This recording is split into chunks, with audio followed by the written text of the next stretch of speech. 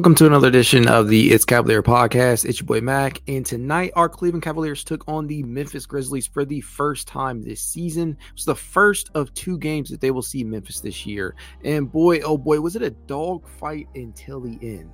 In a game where nearly half of the fucking Grizzlies roster is injured, and I'm not gonna lie, I thought this would play out a little differently. And don't get me wrong, I don't want to come off as the Grizzlies. We should just be, just be throwing this game away as a W, because I didn't exactly think it would be a cakewalk. This is the NBA after all, where any team can catch you sleeping if you let them. And for what it's worth, that wasn't my overall takeaway of how the Cavs played this team. They took them seriously, in my opinion. It was just a combination of a few things that made this game go down to the wire.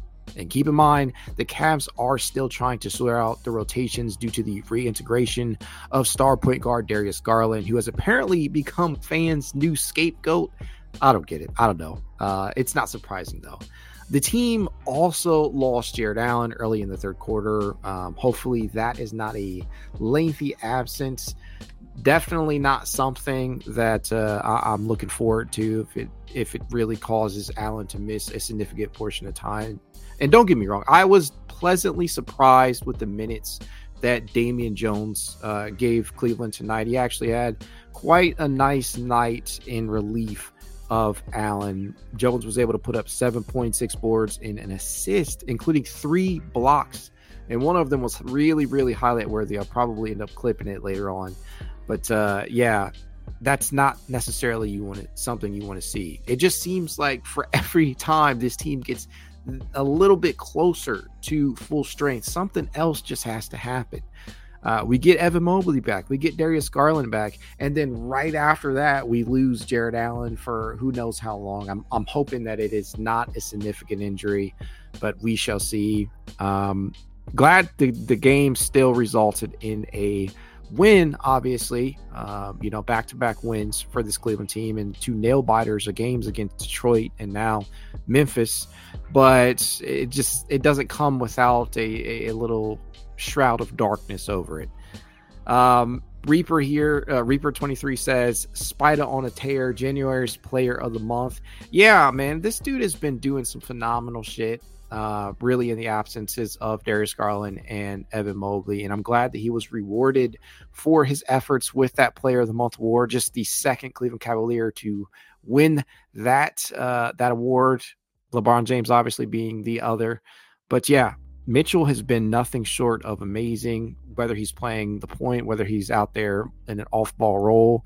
And now with DG back in the fold, you're probably going to see those two kind of staggered a little bit more. We'll talk about Garland here in a little bit, but I have been very, very impressed. And that's crazy because I was already really impressed coming off of the season that Donovan gave us last year. Tonight, Donovan would finish with 25, 4, and 7 on 10 and 19 from the field, including 3 of 9 from three-point distance. And John Michael and AC made mention of it during the broadcast, but this man's work in the clutch is just phenomenal. Whenever the Cavs really, truly need a basket, or they need to just kind of pull away, separate themselves from the opponent late down the stretch, Mitchell just always seems to be up to the task, whether he's driving inside, knifing his way into the paint for a contested layup, or he's just literally pulling up in the face of the opponent and drilling a triple on their head. He has game for the moment, which leaves me to believe that come this postseason, he'll right the wrongs that happened in that Knicks series where he just kind of wilted. I really honestly feel like Donovan you can win a championship with him as your best player. I feel like that is certainly possible. I know a lot of people would disagree with that notion, but I feel like he has shown enough that he can carry the load in the postseason. Derpy Entertainment, of course, Allen gets hurt. Yeah, I made mention of that. It's ridiculous. I don't know if it's just bad luck. I don't know if it's somebody pissed off the basketball gods. Who knows? But every single time we oh my gosh. Every time we scratch and claw our way to full strength or close to it, we always take a step back. It always feels like that way. We get DG back, we get Evan back, and we lose Allen. Hopefully not for long. John Turner says Strus was clutch at the end. Hopefully that carries over to the next game. We need a shooting. And this is the thing. Like I know social media does not make for good podcasting. For anybody who shares that line of thought, you might want to exit now because I'm about to go into the social media rant about Strus. I'm tired of seeing it. Yes, Max Strus is slumping right now, or at least heading into this game. He just hadn't been performing up to what we know that he is capable of. And for me, it's just like, okay, the guy may not be shooting the basketball all that well, but he is clearly providing in other areas of the game, whether that is rebounding, whether that's facilitation. And you saw that tonight. He started off the game with a couple of really nice passes out of the DHO or out of the pick and roll with Jarrett Allen. You can clearly see the chemistry is building there. He was building that with Evan Mobley prior to his absence, and now with Evan Mobley back in the fold, I can only believe that those assist numbers are probably going to go up, and the field goal attempts will probably go down. He only took 8 shots tonight. He was efficient, 50% from the field, 4 of 8, and 2 of 4, more importantly, from three-point distance. That's probably the most important thing of this game in that regard for Strus, is just the fact that he has been able to knock down the shots. Now, overall, I believe this factors in tonight's game. Over his last 5 games, 10.4 points, 6.4 rebounds, which is crazy for his size, and 3 assists, 1.2 steals, and just 41.9% from the field. And for me, it's just like, okay, I know what you are capable of. I know that you can knock down these shots. I know that you are a streaky shooter.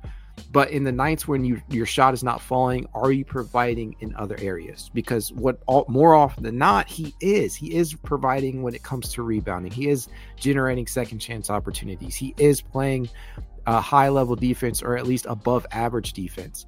So for people who just are poo-pooing on him, or just don't feel like he deserves to be within that starting lineup, or he deserves to lose some minutes, you have to keep in mind that this is the type of player that we brought in, right? This is a streaky shooter, but he is fully capable of providing in other areas.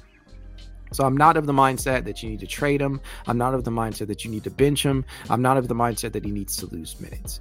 And tonight's performance is really what encapsulates that. And when he's playing confidently, it makes all the difference, because believe it or not, whether or not he's knocking down that shot, he's still generating gravitational pull. People are still respecting his ability to shoot, and that gravity provides spacing for the rest of the offense. It does open the floor.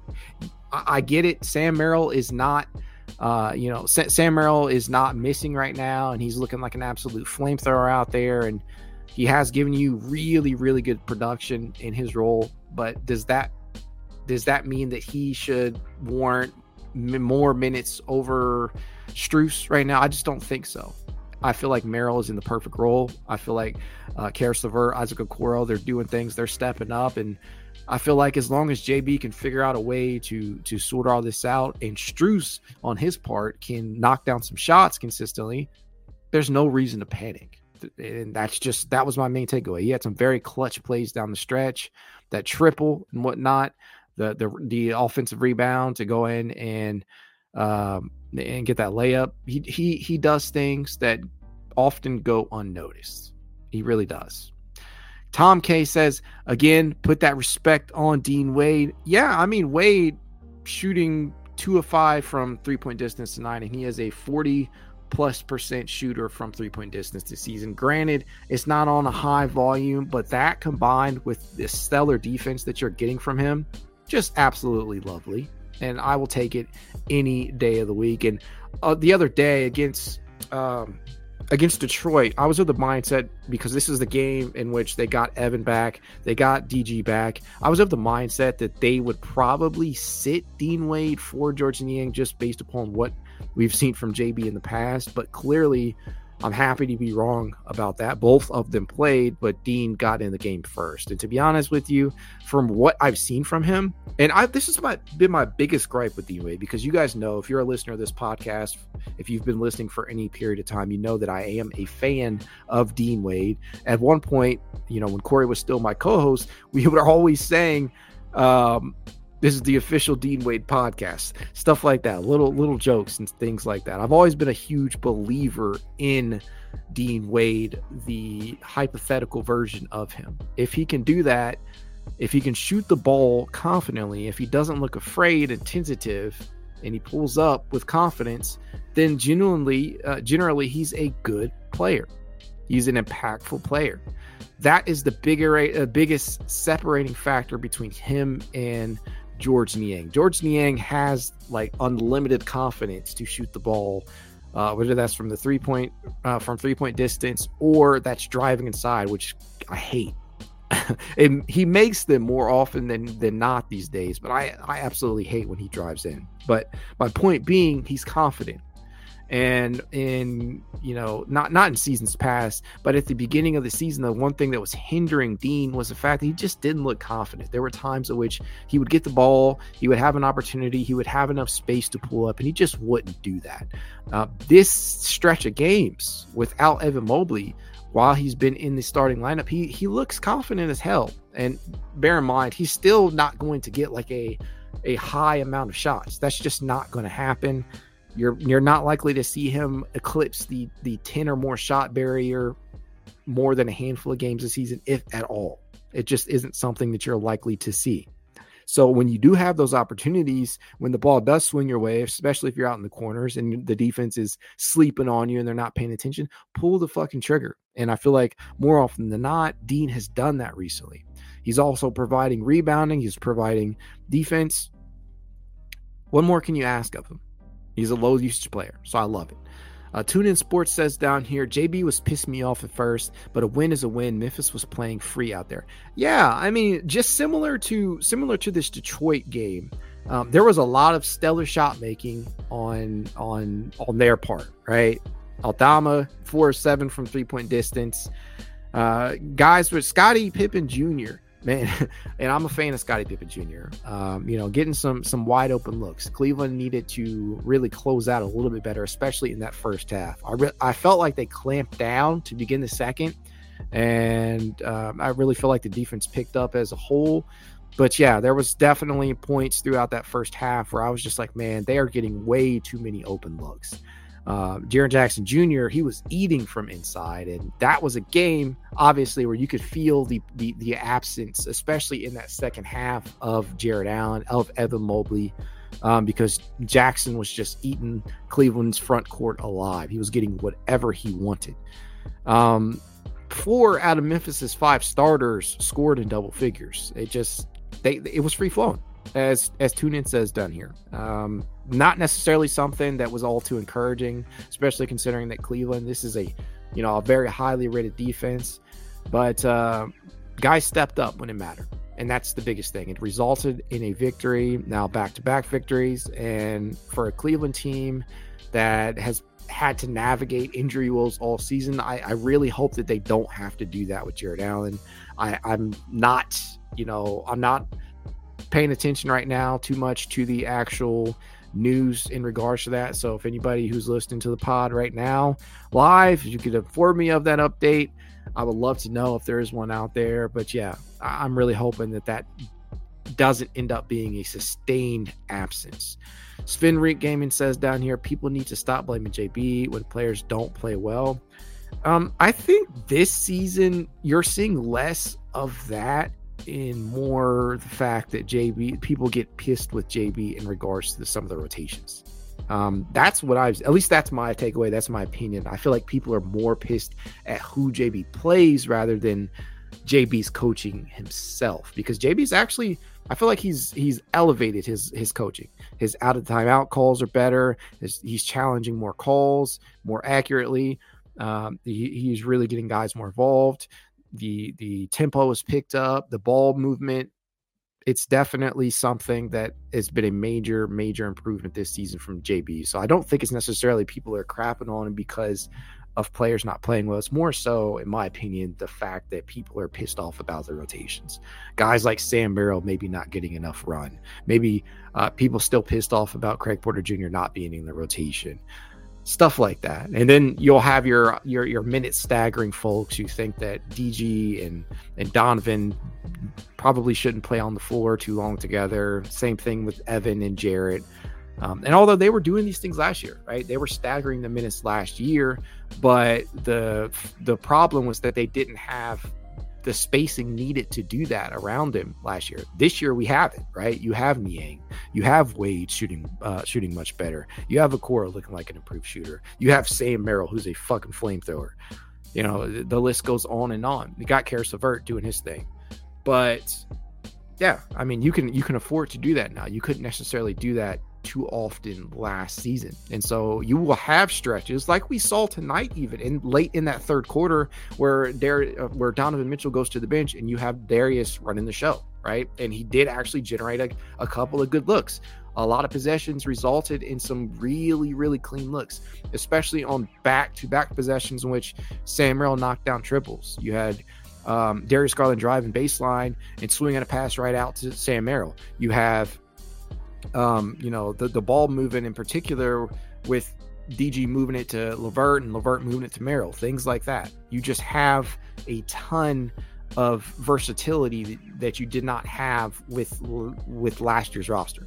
And so you will see more and more of those minutes where you don't have both Darius and Donovan on the floor. And then conversely, you saw Donovan come in to close the game because Darius is still on the minutes restriction, and you have Donovan, you know, kind of leading the pack as well, getting the ball to his guys when they're open and scoring whenever he needs to. And I've often said this, especially as of late during the stretch, Donovan really continues to look like the best combo guard in the NBA. If you need him to go out there and play make, he will do that. If you need him to get you a clutch basket and score, he will do that as well. And honestly, he's playing some of the most inspired defense of his NBA career. We all know, like, there are points in which you did not get the best defensive effort out of Donovan earlier points of his career because he's carrying such a gargantuan offensive load. This season, he has taken the defensive challenge, and it just started last year, right? But it's really become apparent this year where he's just picked up his level of play, picked up his level of intensity on that end of the floor, and I've loved it because he's setting the tone. And when your leader is doing that, it's easier for you to pick up and follow. Because one, it not only sets the tone for the rest of the team. If you don't do it, you might not be in the rotation, because we know JB values defense over almost everything else, right? Very defensive minded head coach. That's why you see a player like Dean Wade drawing more minutes than a Sam Merrill or a George Niang. That's precisely what my takeaway in regards to that is. Tune In says, yeah, DG getting hate now. I knew it was going to come after our run. Yeah, I mean, he's become the next scapegoat for this team. And it just always seems like whenever a player goes out, if the team does well, then therefore that means that player was the problem, when that's not even remotely the case. I had a lot of people throwing the Cavs record with and without Darius Garland in my face, and I'm just like, dude, this team had the number one defense in the NBA last season and in the playoffs last season during their series. And somehow you still believe that Darius Garland makes this team's defense much, much worse. There's an obvious trade-off. I get that. But in saying that, the trade-off is offense, right? DG provides you a very high-quality playmaker. He provides you another go-to scorer in situations where things break down and you need a guy to get you a bucket, and Darius Garland can be that guy. I just don't get it. It pisses me off, and so for now, I just got to kind of take a step back from it because people are starting to devalue him to a point that is just disgusting. I don't get it. Tom K says, Don should be a all-star starter over Dame, no question for me. I agree wholeheartedly, Tom. I feel like we talked about this a lot on the last pod, but for me, it's just the numbers are very comparable. But the role and what Donovan means to his team is much different than what Dame means to his. Donovan is the best player on the Cleveland Cavaliers. They go as he goes more often than not. Milwaukee, they have a top 5 player. They have a top 5 player in the world in basketball in Giannis Antetokounmpo. They would still be a threat to win a postseason series or win enough games in the regular season to be considered a high seed, probably without Dame, because of Giannis. If you take Donovan Mitchell away from the Cleveland Cavaliers, I'm not so sure the same can be said. Would they be able to make the playoffs? Yeah, I feel like they could, but their ceiling decreases exponentially. He is that important to this team. And in order for them to reach their pinnacle, you're going to have to get a real solid effort out of him. And he's done that this year and more. He has stepped up in the face of adversity. And I love it, man. I love it. And I feel like the fact that he won the player of the month, that speaks volumes about what the league thinks about him and the job that he's done. And I do feel like he kind of got snubbed. Not even kind of. I feel like he got snubbed by Dame going in over him. But it is what it is. At least he made the All-Star roster. Speaking of that, Jarrett Allen, he was not among the selections, right? Does that mean that he does not have a chance? No, because we got the news today that Joel Embiid, I believe, tore his meniscus, or at least a portion of it. I don't know what the timetable is on that. I haven't actually checked on it, but that opens the door for injury replacement for Jarrett. The other is Julius Randle. Julius Randle made it in as a reserve, and he is obviously not going to be able to play. So you have two possibilities for Jarrett to make it in. The problem is that there are other worthy candidates as well. When you're talking about Kristaps Porzingis, who's been phenomenal for the Boston Celtics this season, when you're talking about Trae Young, as much as I hate Trae Young, he's probably going to get a look as well. And then I know TNT, the broadcasters there, they really like Miles Turner. So I don't know. There are a couple of guys. I even had somebody mention Scotty Barnes as a possibility. And I'm just like, nah, I don't think so. He plays for a piss poor Toronto team, but I don't know. I don't decide these things. I just, I roll with the punches here. But I feel like Jarrett Allen is as deserving as a candidate as any. But problem now is Jarrett Allen could miss some time himself. So I don't know. Sucks, but I still feel like there is a possibility, depending upon the time frame of his injury or what his injury actually is, that he could be an injury replacement in the All-Star game, because I feel like he's deserved it. He's been phenomenal over this stretch of basketball without Darius, without Evan, and he has been a driving force. It's not just Donovan Mitchell. He's been a driving force in getting this team. Yes, Jim Carrey, indeed. Cue the meme. There's always a chance for him. They do need the All-Star break, man. They do need, and Noah Heritage says down here, this team needs the All-Star break badly. They do. They need the help. But one thing that they've shown us is that they have incredible depth. If you cut the head off, another will appear type of thing, right? It's just, for me, the depth has been proven this season, but I don't want to continue this heading into the All-Star break. Hopefully this changes. Hopefully we can have a sustained period of time with our starting five out there. Universal Law says DG is going to mess up our flow. I don't know, man. I truly do not believe that.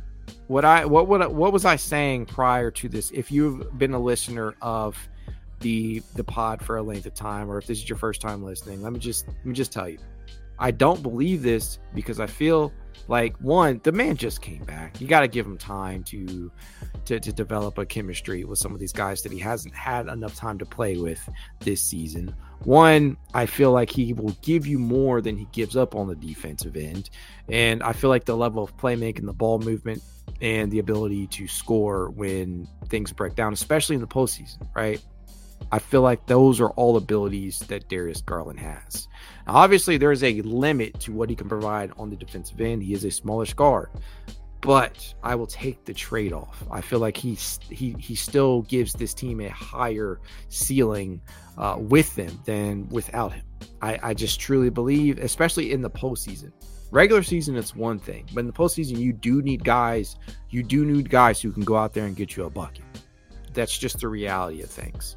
The flow that you're speaking of, I don't necessarily believe, that he's going to do that. There was always going to be an adjustment period. Let's just understand that. It's the same thing with Evan Mobley when he came back against Detroit the other day. There's always going to be an adjustment period. And if people can understand that and just kind of give it time, let the starting five gel, because the team has only played 12 games as a starting unit together. That's it. They've just played 12 games as a starting unit. So we've not really gotten to see them play for a sustained period of time. We haven't gotten to see what the added spacing brings to the table when you're talking about Max Strus out there. And we know Max has not played up to his full capabilities, but he still spaces the floor. He still generates gravity. And so you have to give it time. The problem is dudes just keep getting hurt. And so I don't know. I really don't know. Noah Heritage says, the point guard is literally most important role on a basketball court. Expecting DG to come back after 6 weeks and play perfect is insane standards to hold him to.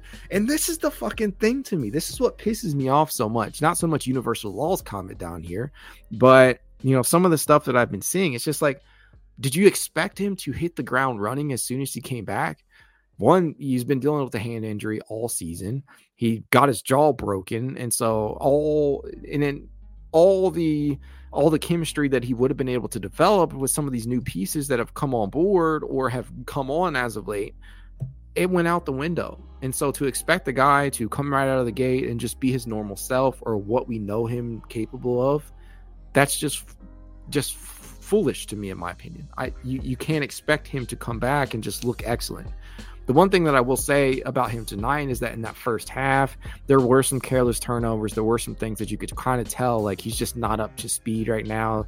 I don't think it's a game flow issue. I don't think it's a chemistry issue necessarily in that regard. I just feel like he just doesn't have his legs under him just yet. And obviously they have him on a minutes restriction for a reason. In that second half, if you could tell, especially in the third quarter minutes without Donovan Mitchell out there, you saw DG show flashes of what he is normally capable of, the high-level playmaking, the shot making, the shot creation. You saw that in stretches. And as he continues to get back in basketball shape, I feel like that is probably going to be what you see more often than not. And so, as Noah says down here, it is the most important role. And that's why we've seen Donovan Mitchell, like him shifting to that point guard role in Darius's absence. He's made it so that you don't necessarily have to worry about that being a negative. You don't have to worry about you don't have to worry about a player out there not being able to do that, because at any point in time during these games, you can either have Darius running the show or you can have Donovan run the show, and then you're going to have your minutes where both of them are out there sharing the floor together. And so I'm just not as worried about it as a lot of fans are. I'm trying to have patience here, because what this win streak has done is to just kind of put a magnification on certain guys having to perform to a standard that may or may not be attainable, or just might be unfair, right? You can't expect a guy to come back and just hit the ground running as soon as they're coming back from an injury. It isn't going to happen. Evan Mobley looked rusty the other day too, and I didn't see a lot of people complaining about that. I don't know if it's people holding DG to a different standard, or people just not believing in this backcourt tandem and preferring DG to not be here. But more often than not, it seems like the latter. Tom K says DG will get his legs underneath him soon. He pace feel a bit more under control. Saw that all shooter lineup they rolled out with DG, Merrill, Niang, Wade, LeVert. Yeah, there were some funky lineups out there, but I mean, I think they got away with it because of who Memphis rolled out, right? They didn't really have like a true big out there. I guess Jaren Jackson Jr. actually counts as that, but they had Dean Wade playing defense on him during stretches. So I don't know. I didn't love that, because you never really love the tallest guy on your side of the court being 6'8", but I understand the rationale, the shooting. And that's, like I said earlier, they didn't have that last season. They didn't have the ability to roll out a lineup like that, because frankly, nobody could knock down shots on that second unit consistently. Maybe Karras, because Karras experienced a career season from 3-point distance last year, but he had his stretches of inconsistency as well, and he can only do so much. I don't know. But yeah, I do feel like there are certain lineups like this one that you have down here, Tom, where it might, you may not agree with it, or I might not agree with it, but it's definitely something that JB has at his disposal. Definitely something that will give you confidence in the future as these guys get more time playing with one another, though. Tune In says some people want DG to come off the bench and run the second unit. I don't know what the fuck people are thinking that for. Clearly, DG is not going to come off the bench. They would sooner trade Darius Garland than have him coming off the bench. And I do not feel like either one is either one of those things is going to come to fruition. But yeah, that's just ridiculous to me. Darius Garland is at his best when he is in that starting lineup. You're going to have to live with the fact that Darius Garland and Donovan Mitchell are in the lineup together, and at certain points they will be staggered, and they can do that this year. Noah says, at the end of the day, what are we going to do about it anyway? We're not trading any of the core forward before the deadline. Might as well just enjoy the game and deal with the issues in the offseason. Yes. And so this is a great point because I am of the mindset that this postseason is going to go a long way in determining the direction of this franchise. If the Cavs get swept in the first round, you can best believe there are going to be some big time changes, not even just to the head coaching position, because JB will probably be the first person out the door in the event that there is another playoff collapse, but you could probably see some of the other assets traded out as well. That's just my opinion. I don't know that for sure, obviously, but you could probably expect sweeping changes if another playoff collapse ensues. And so this postseason is going to go a long way in determining how far or what changes need to be made or how things need to be tweaked. Conversely, if they have a deep playoff run, you may not see too many substantial changes. You obviously probably wouldn't see any of the core four moved. You might see some ancillary moves on the edges, right? But you're not going to see anything big time. Tune In says down here, I wasn't too much a fan of that lineup. I prefer a little more defense, but I see JB as experimenting with his lineups. And this is what you love, right? Now that you have that depth, Tune In, you have that ability to throw out funky lineups like this. You couldn't do that last year because you just didn't have the requisite shooters. You didn't have the requisite depth, or at least guys that JB trusted. And so I love it, man. I love it, and I hope he continues to do that. Eventually, he's got to settle on something, some definitive stuff. Now, obviously, I say that, but there will be scenarios. Oh my gosh, there will be situations and scenarios in which you might need to adjust on the fly. If a guy is not having a good game or underperforming, you might need to throw out a different look out there. But more often than not, I hope that JB kind of nails down a standard rotation, for lack of a better term. Chaz Orlando says Dean Wade held up well at the 5 in crunch time. He did. I think that was more a microcosm of what Memphis was trotting out there rather than the norm, right? I do not love Dean Wade playing the 5 in crunch time for a substantial portion of the time. I'm glad it worked tonight. But I wouldn't put too much value in that working more often than not. I love Dean Wade though. He's been nothing short of phenomenal this season when they've called upon him. Universal Law also says, I feel the same way about Evan Mobley. It's their lack of aggressiveness that scares me. I think that with Mobley, right, a lot of people are seeing what some of these other bigs are doing around the league. They're seeing Chet, they're seeing Wemby. There's a lot of names you could throw out there, and they're saying, wow, this guy has not progressed offensively, or he's not aggressive enough, or there's no consistent three-point shot or mid-range jumper. And for me, it's just like, the kid is young. There's still time for him to develop these things. Aggressiveness, on the other hand, I'm not so certain that's something that you develop over time. I feel like that's a mentality. And I feel like Mobley is capable of being aggressive. It just doesn't happen as often as you'd like. Does it scare me? No. I feel like that is something that you just have to watch play out. And I think as he gets older, as he adds more tools to the shed, to his game, that hopefully that lack of aggressiveness won't be something that hinders him. Especially if you have somebody out there like Jarrett Allen who is playing much more aggressively. So that's kind of where I stand on the core 4 at the moment. Purely in regards to this game, though, there were a lot of things to love. There were some things to hate out there, obviously, like that funky lineup that we talked about. But one of the things that I absolutely loved tonight was the fact that the Cavs actually seem to get some motions run for Sam Merrill. I saw a lot of complaints about that. A lot of people complaining that Sam Merrill was standing in the corners, which is not even remotely true, by the way, because the dude is like literally always in motion. He is constantly in motion, whether he's trying to come off of screens, whether he's staggering, whether he's trying to set somebody else up or cutting. He's doing it all. He's not just standing in the corners. And so I love the fact that JB was unafraid to play him, and he really, really came through. 9 points on the night, 3 of 5 from three-point distance. And the thing that I have absolutely loved about the Sam Merrill minutes is the fact that the defense is scrambling to defend him. Like we saw it in the Clippers game.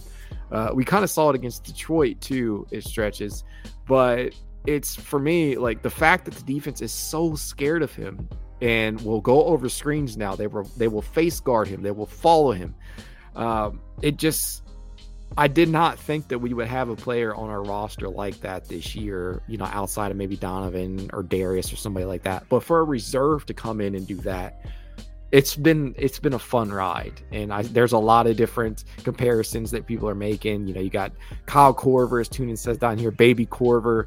I've seen people make comparisons to Klay Thompson, players of that ilk, and that's what I've enjoyed the most about the Sam Merrill minutes is the scare that he puts into the opposition. The scouting report is out on him. Like the teams are not giving him easy looks, and he's still knocking down shots. It's phenomenal. It's something that has been very refreshing to watch. Jay Quest says down here, when Merrill cuts through the paint, the entire defense has their eye on him. They really do. It's not even just cutting through the paint either. It's out on the wings. It's on the perimeter when he's trying to go around some DHOs or some basic screens. The defense is making sure that they have an eye on him on every single possession. I saw more than a handful of possessions tonight where they were literally face guarding him, so afraid that he would pop out on a screen and just pull up instantly. Something that the Cavs did not have at their disposal last year. And so I remain very, very impressed with Sam Merrill. And I said this a couple of pods ago. If he was like 2 or 3 inches taller, we'd probably be talking about him in that starting unit, like time to have a conversation kind of stuff. Just because of how much he impacts the game from a spacing standpoint.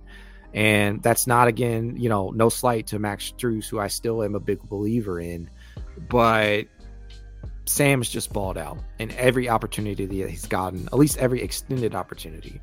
We know the Clippers kind of took him out of his element to a degree, but even in that game, there were possessions in which you could see that he was bending the defense. You could see that there were considerable spacing generated from him because he took some of the best perimeter defenders off the, out of the game out there. When you're talking about Kawhi Leonard stepping out there and defending you, and you and other players not having to worry about Leonard on them, that's big time to me. That is, they're paying him that much respect. That's the way I look at it. Like, they respect his ability to knock down shots so much that they are getting perimeter defenders out there no matter what. So that should only open up the floor for everybody else in that second unit and in stretches where he's playing with some of the starters, which we know how deadly the Donovan Mitchell to Sam Merrill connection has been. And I hope and pray that Darius Garland, as we saw tonight on a few possessions, I hope that Darius Garland to Sam Merrill becomes a worthwhile connection as well. And you've seen that play out. And so we just got to be patient here. TuneIn says, I'm glad Cleveland gave him a chance. I am too, man. And they got him for a relatively cheap contract. I need to look at the contractual numbers again, but they got him on that multi-year deal. And he's by far become one of the best shooters in the league. I know I say this on social a lot, but while he may not be the best shooter in the league, while I'm hyping him up to be, he is legitimately a top 5 shooter right now. Statistically, since he's been given an opportunity to play and come into this rotation, he has been a top 5 shooter in this league. And that's phenomenal, man. That's not something I anticipated happening. What else happened tonight? Well, I love the fact that Isaac Okoro, again, playing high-level defense, him being unafraid to pull the trigger and take that 3-point shot. And I feel like JB got the minutes distribution right tonight. I'll say that. And that is not always going to be the case, because you're not going to be seeing a rotation that features Jarrett Allen and Darius Garland playing sub 30 minutes as the season goes on, as those guys get off a minutes restriction. And same can be said with Evan Mobley when he comes back. So I enjoyed the minutes distribution tonight. JB kind of pulled the right strings here. You saw LeVert leading the pack, and LeVert had a pretty big night himself tonight. 16 points on 6 of 10 from the field, and some much needed baskets down the stretch in this game to keep the Cavs within it or pull ahead. Niang, it wasn't the best game from him. It also wasn't the worst either. And you're just going to kind of live with what production he gives you, because he is one of the only front court options that can space the floor outside of Dean Wade, of course. Jose A says Cavs Twitter is cooked. Yeah, more and more often than not, Jose, I gotta tell myself to just disengage with these folks that believe some of these things that they believe about the Cavs, because while I can borderline on overly positive, I'd rather live in a reality like that than be surrounding myself with constant negativity, because there's already too much of that in the world. I don't need to add to it on a social media app where people are just letting bullshit takes fly left and right about this team when they're winning. That's the crazy thing. They are winning games despite these injuries, and people are using it as ammunition to fuel up trade rumors and narratives and pushing agendas that just don't need to be pushed. I don't know. That's where I'm at with this Cleveland Cavaliers team. I feel like the ceiling is the roof right now. They just got to kind of sort some things out. They have to figure out the rotation. That's first things first. They have to figure out who's in, who's out, and what the minute totals will be like. And that is not a static thing. I understand that. There are going to be nights when certain guys who are deserving of minutes do not get the minutes that they are deserving of. But as long as JB can balance it out and it results in W's, far from me to be pissed about it. And so the Cavs, after tonight's victory, they are now 30-16 on the season. And checking the standings here, at least on Bleacher Report, that puts them still at the 4th seed. And with the injury to Julius Randle, the Cavs might have an opportunity to move up to number 3 here if the Knicks start losing games, which they may not. And so the Cavs, they might be locked into that 4 seed, but time will tell. I don't know. As I always tell you guys, if you'd like to reach out to me, you know how you can. It's Cavalier_pod on Twitter, TikTok, Instagram, YouTube, and more. If you'd like to be added to the It's Cavalier Discord chat, you know what to do. Leave a rating, leave a review, send a screenshot to said review, and I will send you an invite. Go Cavs.